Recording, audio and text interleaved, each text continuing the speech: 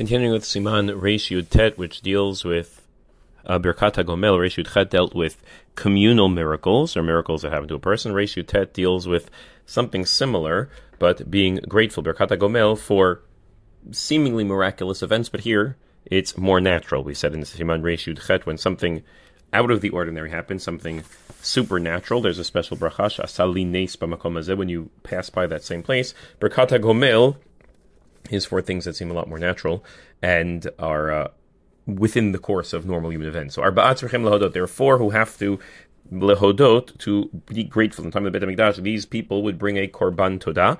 Nowadays, there is no korbanot, and so we say the Birkat HaGomel instead. So who are they? It's not based, there's an acronym for the pasuk, v'chol ha'chayim, chet yud yud mem. So chet stands for chavush, someone who comes out of jail. Yisurim, somebody who was sick and is now better. Yam, somebody who crossed the sea. And midbar, somebody who crosses the desert. So journeys that people took, or coming out of prison, or coming out of an illness. And we'll have to discuss the details of each. Uma mevarech, and what's the bracha? Baruch atah Hashem Elokeinu melech haolam, HaGomel chayavim tovot, shegomel ani kol tov. Hashem, who we're grateful to Him, who even though we're not worthy, He still does good things to us. And Hashem imomrim, aside from just saying Amen, there's a response. Mi shegamelcha kol tov, hu yigamelcha kol tov sela. That the community responds that He, meaning HaKadosh Baruch who has done right by you, should continue to do so from here on in, and we'll have to see some of the details of this. So getting into some of the nitty-gritty. The overwhelming minhag is that children under the age of bar mitzvah do not say the Birkat HaGomel.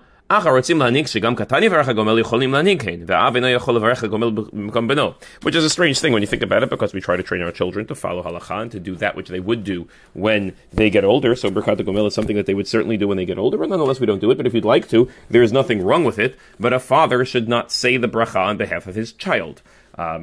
Because the child is not technically obligated, and therefore the father should not say it on his behalf. And we will have to see some more who can say it for others.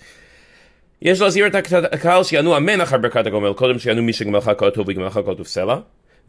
before you say the community response, Misha Gamelcha Kol Tuv, you have to answer Amen. It's still at the end of the day, it's a bracha. Misha Gamelcha is a response, is a tefillah. But the bracha requires an Amen from the tzibur first. And then the person says the bracha, the kahal says Amen, and the one who said the bracha now needs to respond to the bracha that the kahal just gave him, and he should say Amen ken yiratzon. Someone who was in prison and got out, and now he has to say Gomel, and he traveled the amount of time that requires to say Birkat HaGomel, we'll have to see. So then he has to say, he's in theory, he's been obligated to Birkat HaGomel, even if you have two reasons to say Birkat HaGomel, one Birkat HaGomel suffices for both. This is not a bracha on food, this is a bracha, Birkat HaShavach, Birkat HaHoda'ah. We're grateful, you could be grateful for many things at once, and therefore only one bracha is necessary. Have a wonderful day.